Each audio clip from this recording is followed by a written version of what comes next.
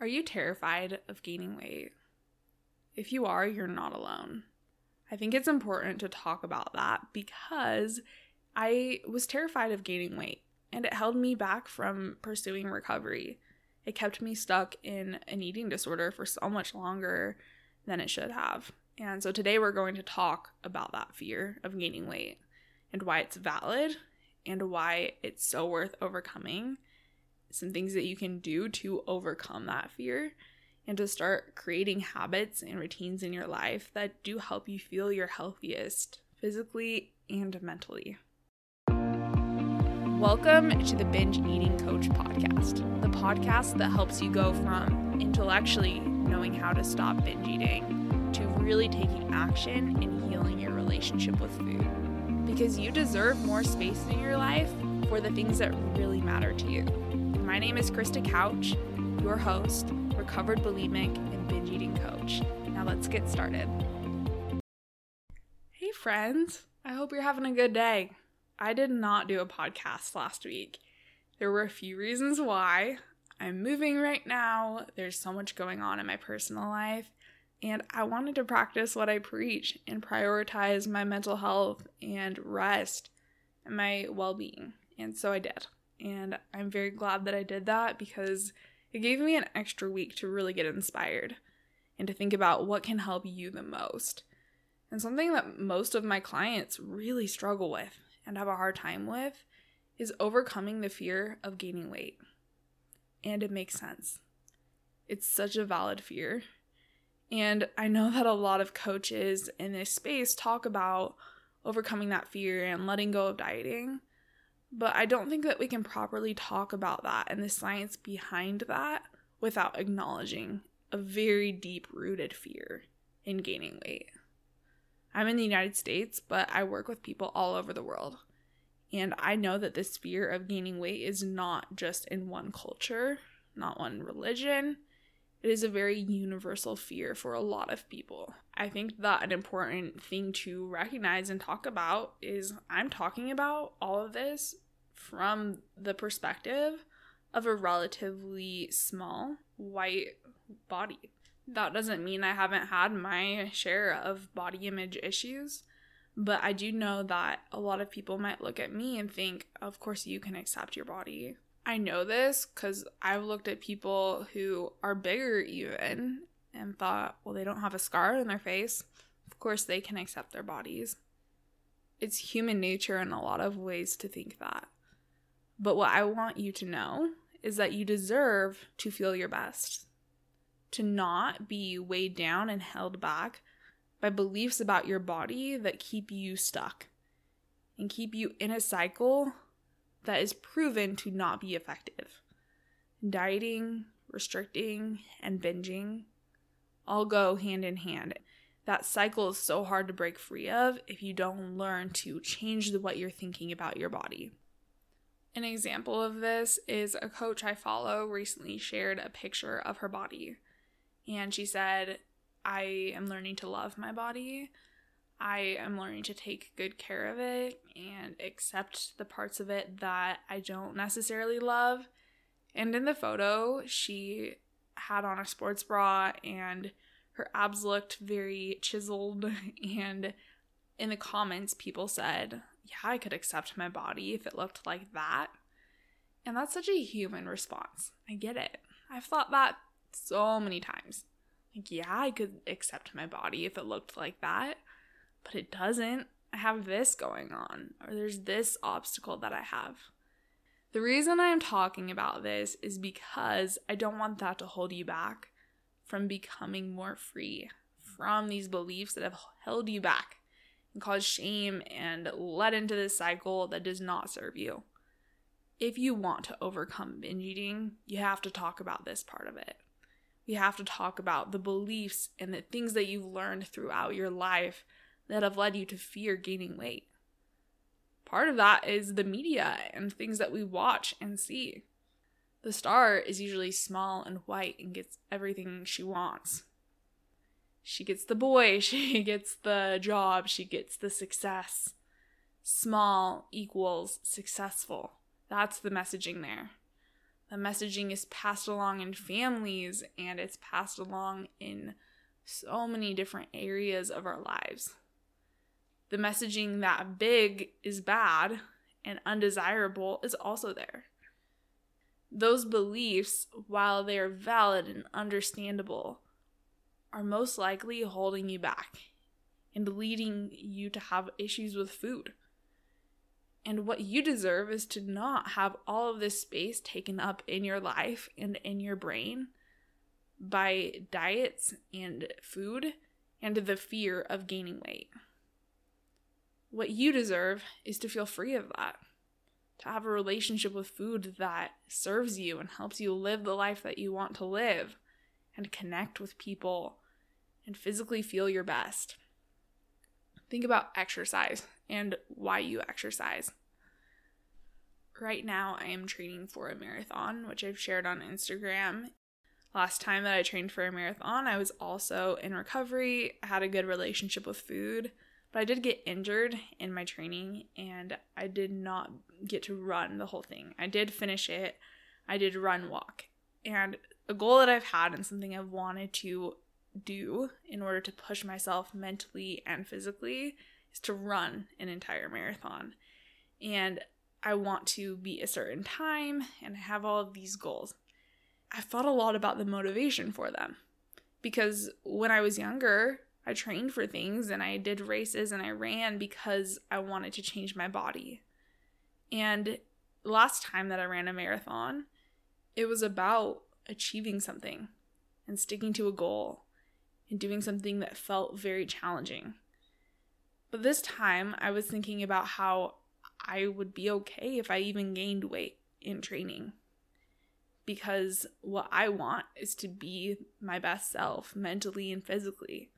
I want to feel good in my body. I want to have habits that create a better life for me. And that is so much more motivating. That doesn't make me feel unworthy. It feels very encouraging, and it makes me want to get up and go run, even when I'm tired. You might be wondering where to even start. If you're anything like I was, or most of my clients, changing the way that you feel about your body might feel impossible, if not just daunting. It's a very big thing. These messages go deep, and it can be hard to start challenging these very, very deep fears. What I encourage you to start doing is to separate the fact from the fiction. This is something that all my clients begin to do. What are the facts and what is the fiction? What is your brain just telling you about your body? When you look at a picture of yourself, what are the facts and what are the thoughts that your brain is coming up with based on messages you've gotten throughout your life? Can you begin to look at a picture of yourself and start separating what is fact and what is fiction? Because the fiction is where the work is. That's where you get to do your work in changing how you think about your body, the fears that you have, the way that you talk to yourself. Start challenging that fiction. So even get out a piece of paper and put a line down the middle. And on one side, write the facts. And on one side, write the fiction. And look at a picture of yourself. Put that on the fact side. The picture, the observable characteristics, color of your eyes. Don't put numbers or anything like that, but just observe. What do you look like? Nothing that cannot be proven. You cannot write fat in that line. You cannot put ugly in that line. That is not factual. That is stuff that your brain has come up with.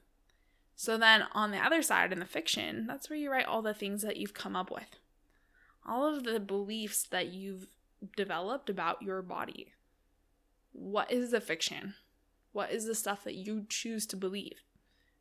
Stuff you can continue to choose to believe if you want, but you have to recognize that it's not fact. This can be really helpful in recognizing where the work is. The fiction is where the work is. The things that you have chosen to believe about your body, those are the things that you can control and you can change. And I recommend not jumping all the way to, I love my body, it's perfect and so lovable and it's great the way it is. Because I doubt that's going to feel genuine in the moment when you look in the mirror and you see something that you're used to criticizing and bringing down. Instead, it can be so much more helpful when you recognize the fiction that isn't serving you come up, to just come back to a thought like, I have a body. Yeah, that's my arm. My brain's telling me that that arm is ugly, but that's just fiction. It's just an arm. That way of talking to yourself might seem like a little thing, but it's really a big thing. It's shifting you out of this place where you're going on this downward spiral and talking really bad to yourself, making yourself feel bad about your body, maybe doing things to change your body because of that thought.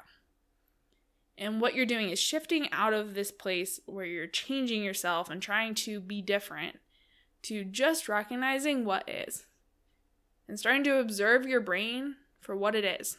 A brain that comes up with a lot of beliefs and thoughts that are optional. And when you do that, it gives you the power to decide what you want to think. And when you can decide what you want to think, you can decide to think things that get you the results that you want. And what I encourage you to think about is, what do you really want? Do you want to be in a cycle with food where your mental health and your physical health are compromised?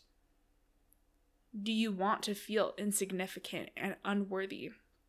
Or do you want to show up in your life with more space and time to pursue your passions? Do you want to feel your best mentally and physically? Do you want to make a difference and be compassionate towards other people and serve others? Those are things that I want. And I wasn't able to fully live my life in the way that I wanted to when I was fearing gaining weight. Instead, my brain was focused on that fear. And I suspect that that messaging is intentional. That we're taught, especially as women, but also men, to look a certain way and to be a certain way, to be accepted. Because if we're focused on trying to change ourselves, then we're not focused on being our best self. We're not focused on doing things that really help us and serve us and help us grow. So next time that your brain tries to do that thing where it makes you feel insignificant and unworthy, recognize where the fiction is. Recognize that it's giving you a load of baloney and you don't need to buy it. You can just come back to a thought that helps you. I have a body. It serves me. It's gotten me through hard things. You can progressively get a little bit more compassionate and a little bit more accepting of your body the way it is. So I know this is hard work. This change does not happen overnight. Your brain is so attached to these deep-rooted beliefs that it's going to keep thinking them. And what you need to do if you want to start changing your relationship with food is to keep coming back to them and keep challenging them. And that's what we do in coaching. We keep coming back to them. We keep challenging those beliefs. Your brain is lying to you, and you don't need to listen to it. You can believe that you are worthy and lovable. You can start challenging the messaging that has held you back. That's completely possible for you. This is exactly what we work on in one-on-one coaching. But sometimes I think that there's a need for a little bit of a smaller stepping stone. And so I've been developing a course that is coming out soon that is going to be $27 and give you so many tools to get started, to really see changes and begin healing your relationship with food. You can start implementing and taking action and getting out of this place where you keep feeling stuck, keep getting back to the same obstacles, and start to really see change and progress and healing, because that's what you deserve. all of my one-on-one coaching clients will be getting this course for free. So if you want to also get that really intense one-on-one support where we dive into this stuff and break through obstacles, go to kristacouchcoaching.com and then click work with me. And you can learn a little bit more about that and apply. This week, I hope you can start recognizing and challenging those fictional thoughts. And I'll talk to you next week on the Binge Eating Coach podcast.